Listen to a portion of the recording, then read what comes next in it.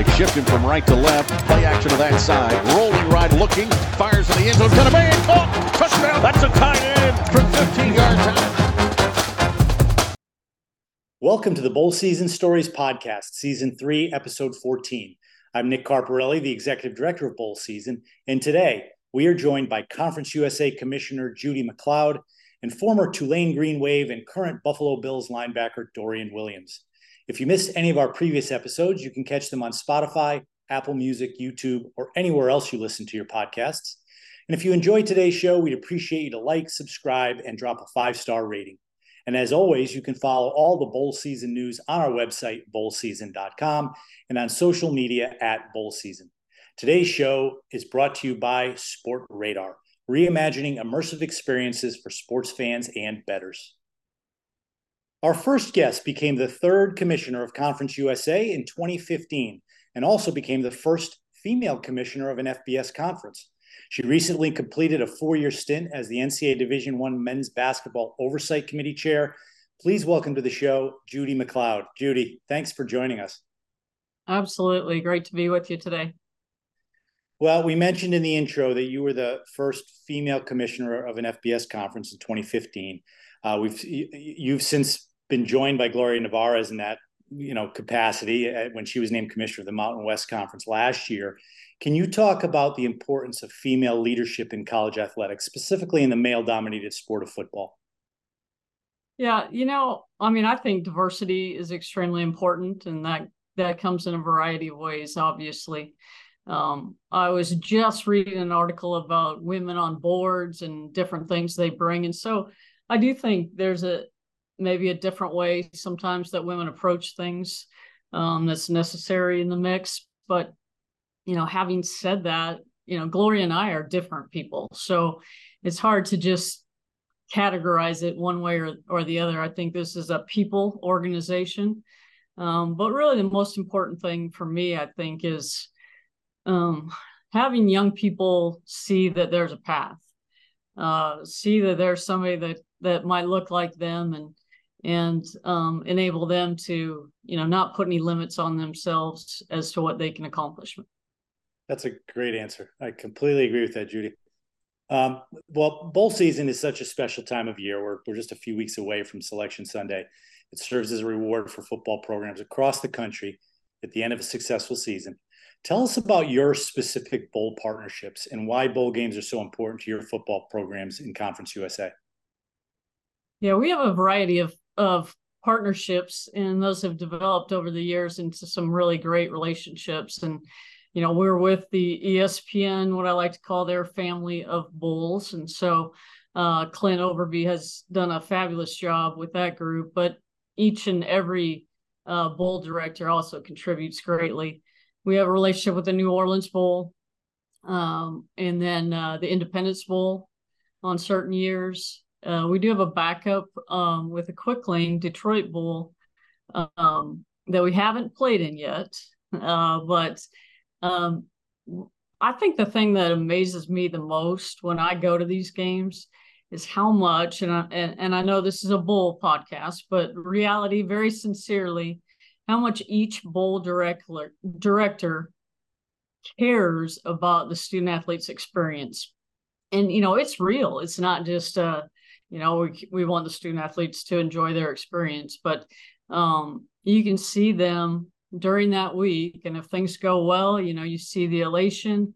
If one little thing is off, they're on it and they want it to be perfect. So I think, having those relationships for our conference has been wonderful for our schools. We get to go to locations like the Bahamas and Hawaii and everything in between, but more importantly, just a reward for everyone that's worked so hard. Not just the student athletes, they're the key, obviously, but the trainers, the equipment managers, the academic people, everybody that's poured into these young people during the year, get a chance to relax, be with their team. I love it. I love watching the seniors. Some of them, that's their last time they'll play. And so it all comes together for a really special experience. I think you're spot on, Judy. The bowls across the country, they're so proud to host your institutions and your student athletes, and they really try hard to show everybody involved what's unique about their community. And to that point, you've been involved in a lot. What have been some of your favorite bowl season memories in your career, both as a commissioner as well as during your time as an AD? Yeah, mine usually center around just watching the kids have that experience. And when I was at Tulsa, we were not a good football program for quite a while. And one of my goals was to turn that around before I left.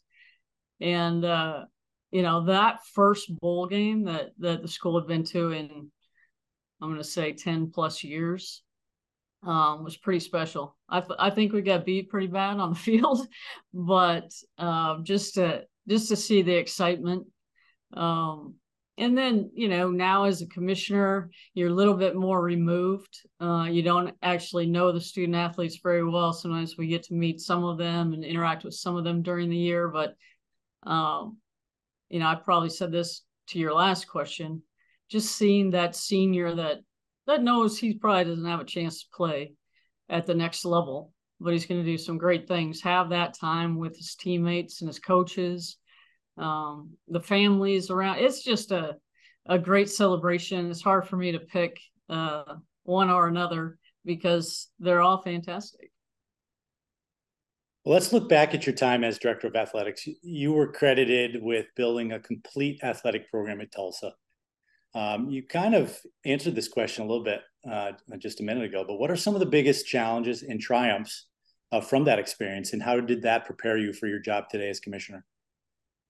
Yeah, I'll start with the football one since I just talked about that. And, it's amazing how tough it is, if you have 0 first seasons or win a couple games, and that affects so much in your department, keeping staff morale up, obviously the team, the coaches. It's not like they're not trying, and so turning a program and turning that culture, I know culture is an overused word probably today, but turning that around, it takes a lot, and it takes some special people to do that. And so that's one of the things I was most proud of at Tulsa. At the same time, during my tenure, we added 3 women's sports. We added basketball, if you can believe that. They didn't have basketball when I arrived. Women's rowing and softball. And so just creating a department where everybody supported each other was very important to me. And there's no question. I became an AD at a pretty young age to be an AD, and you think you might be ready. Maybe you don't even think you're ready. But there's sitting in the chair and actually dealing with what you get to deal with or get the opportunity and challenges along the way. There's just no replacement for that. And so as a commissioner now, our ADs know, hey, she sat in the chair. She had to deal with the things I'm dealing with now. And so it has really helped me in my job in the conference office to understand what they go through on a daily basis. Sometimes, Judy, I don't know if any of us ever know that we're ready, right? You just got to do the best you can when you're put in that situation. And you've certainly been faced, and your commissioner colleagues have been faced with some very unusual times and issues. NIL is certainly one of them. You served on the NCAA NIL Legislation Solutions Working Group. That's a mouthful. What was that experience like? What came out of that group, and how do you see NIL evolving in the future? Yeah, so this was one of the early groups, and we actually were working prior to NIL being in action, and you have those frustrations. Well, once in a while, where you're like, "Oh, if I would have done this way," we as a group came up with what we all thought was a good package of rules, regulations that we could implement. And then due to legal issues, that package was never put in place. And so would it have solved some of the things that are going on today? Who knows? Would we have more lawsuits? Probably.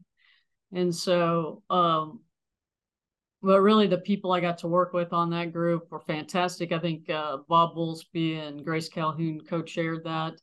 And it was just, Gene Smith was in there. It was just a really good group that was trying to find solutions to something that hadn't happened yet. And I think there was a good roadmap that we developed. I think later committees have used that kind of as a starting point. So a little frustrating that, we let everybody just go crazy without regulations. But well, I can't imagine at that time you and that group could have possibly contemplated where we would be 2.5 years later. Yeah, you're right. We talked about boosters being involved, and at some campuses, some of your best boosters, you would want those people to be involved because they're very good business people. But not in a recruiting way that has obviously happened now. And so we'll see. I mean, I don't think there's, I don't know that anyone said it out loud, but I don't think there's anyone that disagrees with wanting student athletes to be able to benefit and grow and have those opportunities. But the recruiting part is really become a nightmare. I need to ask you about conference realignment. I'm sure this is your absolute favorite topic, everybody's favorite topic. You've been a part of previous iterations of realignment, as well as obviously this most recent wave. What are your perspectives on conference realignment in general, and how have you seen it impact Conference USA specifically?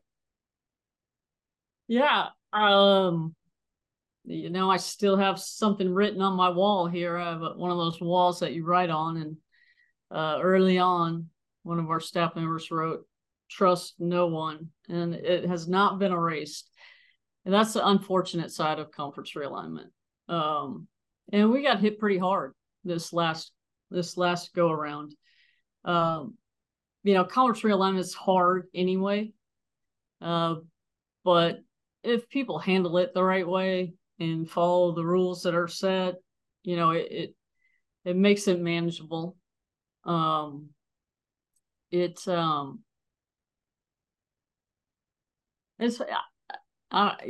look back and I got asked a couple of weeks ago, what are some of the biggest challenges you've been through? And I started thinking, and some of our staff was in the room. They looked at me like, "Really? You're not going to say conference realignment?" I'm like, "Oh yeah." But I mean, in this career that we've chosen, you tackle what you need to tackle, and then you move on to the next one. But there was a time during it that you're thinking, is Conference USA going to survive? And there's no way I'm going to let this not survive, on your watch. And I don't think at the time people thought that could really happen, and then we've seen, unfortunately, what's happened with the Pac-12.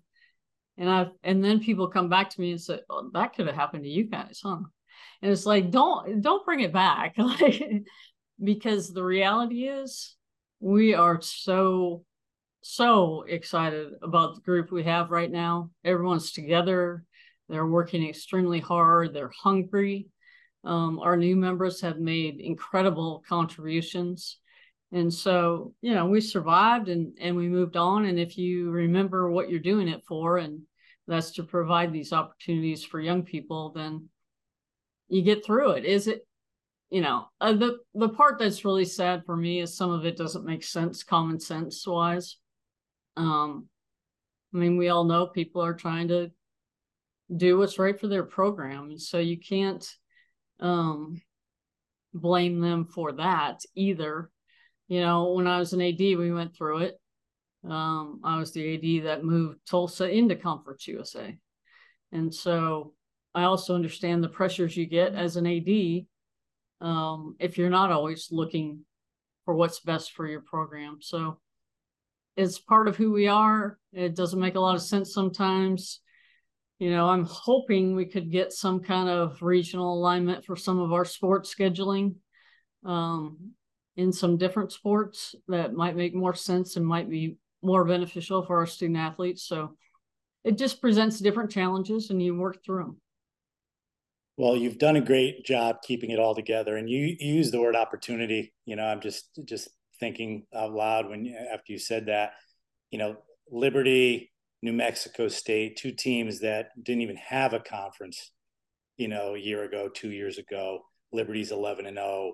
New Mexico State, great story this year, 9-3. You have Jacksonville State elevating to the FCS level, and they're 8-3. Great stories, right? And you provided opportunities for those institutions to do those things.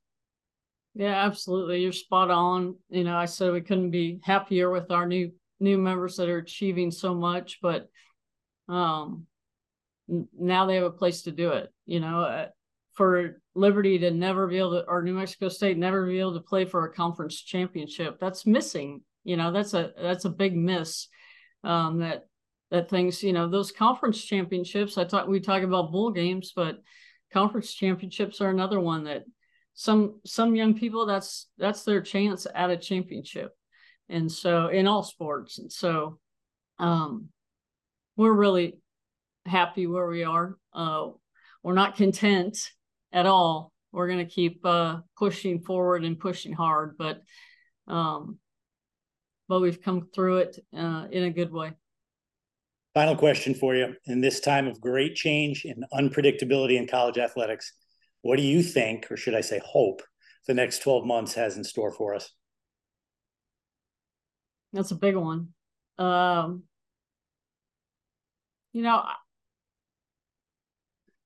don't want to sound, what would be the word, Pollyannish or not realistic, but I would hope that we could work together. There's a lot of people, a lot of really smart people, and a lot of people that really care. And so, can we work together with our student athletes to find us a path that's sustainable forward, and we're not just constantly, one lawsuit after another, or things that just aren't manageable. So we'll see, I guess. But I do think that there are people that are in it for the right reasons, and hopefully we could find a more stable path moving forward. Obviously, I don't have the answer, Nick. No crystal ball in your office, in the Conference USA office, I guess, huh? But I'm willing to be part of the solution and keep working hard. Well, Judy, thanks so much for your time. Really appreciate everything you do for college athletics and sharing your perspectives with us today. Good luck the rest of the season as we head down the home stretch. Thanks very much, Nick, and appreciate what you guys are doing there at bowl season. Thank you. Take care. Thanks. TaxAct knows watching college football is fun. Doing your taxes? Not so much. That's why they make filing simple. So let's get them over with. TaxAct, the official tax filing software of bowl season. Go to taxact.com to get started today. Our next guest is in his rookie season with the Buffalo Bills after a 4-year college career with the Tulane Green Wave. This linebacker was named the defensive MVP of last year's Goodyear Cotton Bowl in his final college football game. Please welcome to the show, Dorian Williams. Dorian, thanks so much for joining us, buddy. Thank you for having me. We're going to jump right into the bowl game experience a little bit and then move on to some other things. You played in 3 different bowl games throughout your career at Tulane, if I'm not mistaken. The Armed Forces Bowl, Idaho Potato Bowl, then, of course, the Goodyear Cotton Bowl last year. Talk about the experiences off the field that make bowl games a crucial part of the college football experience. Everybody, all the fans turn on the games and they watch, another football game for 3 hours. But some people don't realize you get there 3 or 4 days in advance and you get to experience all these really cool things with your teammates. Yes, sir. So the Cotton Bowl, we spent like a week out there in Dallas before the game, and it was an amazing event. They did an amazing job setting up everything. Just spending time with your teammates in a new area, I think is a very fun thing. They have events planned for you. So, I mean, it's an amazing time. It was an amazing time for like team bonding. I know during the Armed Forces Bowl, my sophomore year, we just had a great time with each other, and that kind of built the bond for some of the things that happened later in our career. In Boise State, we went up there to Boise State for Idaho Potato Bowl. That one, during COVID, so we didn't have much time, to get to spin and do the team events like we could before. But I mean, just going there, seeing Boise was amazing as well. Was there snow on the ground when you were up in Boise? It was a little bit. So, we got a lot of guys from Louisiana. It was a lot of their first time seeing snow. It's coming down while we're playing, so that was amazing for them to finally get to see that. Yeah, I hope there was no snowballs thrown around. You never know. But you were part of the greatest single season turnaround in college football history. That's pretty cool. You'll always be able to say that. Going from 1-11 in 2021 to 12-2 in 22. That's a mouthful. Talk about the process of turning around a program like that in such a short period of time and the belief system that you and your teammates must have had along the way. Yeah, I know. The 2-10 year, I knew we all knew we were better than that. Playing Oklahoma, we all knew it was very close. It was a very close game. We kind of knew it was like a turning point. We all thought we could win the conference after that. But I mean, guys went down. Our mental wasn't where it needed to be, and we knew, as a defense, as a team, we had to have an identity, and that was something that we was big on during that summer, was building an identity, building our way of playing football, and just building the overall brotherhood at Tulane. Well, I give you a lot of credit, buddy. You obviously saw something in that program. You obviously felt some type of connection there, because in this age of the transfer portal, you could have very easily left after a 1-11 season, and probably not a lot of people would have blamed you for it. What made you stay in New Orleans after that? I guess I'm wrong. You said 2-10. What made you stay in New Orleans after that season and be able to help your team get to where they were last year? It was a love for my guys. I mean, I was always big on, like a family environment, playing for more than just me. I mean, we had people call and try and get other guys on our team, try and get me off our team, and it was just like we had a brotherhood here. We knew what we were capable of doing, and we knew we just had to put it together. And we all had trust in each other to go out there and do it. So, I mean, having that love for one another, it was easy to come back for. Yeah, I love that. Not enough people think that way. You know what I mean? When you have something special, you feel good with a group of people. Like, why would you want to jeopardize that, right? And, oh, for sure. I mean, I understand some guys, with the NIL, getting more money and everything, but I felt like me, being in the position I was, just keep doing what you're doing, and the NFL will be there. The money will be there at the end of the day. Just keep balling, keep doing what you've been doing. That's right. Well, it paid off for you. We mentioned last year, 2023 Cotton Bowl. Now, you were losing by 15 with 4:30 left in the game to USC. Obviously, I think everybody thought USC was going to win that game. They're winning by 15. But then something happened. Well, tell me about what was happening on the Tulane sidelines. And can you take us through that feeling and the energy in AT&T Stadium at that moment?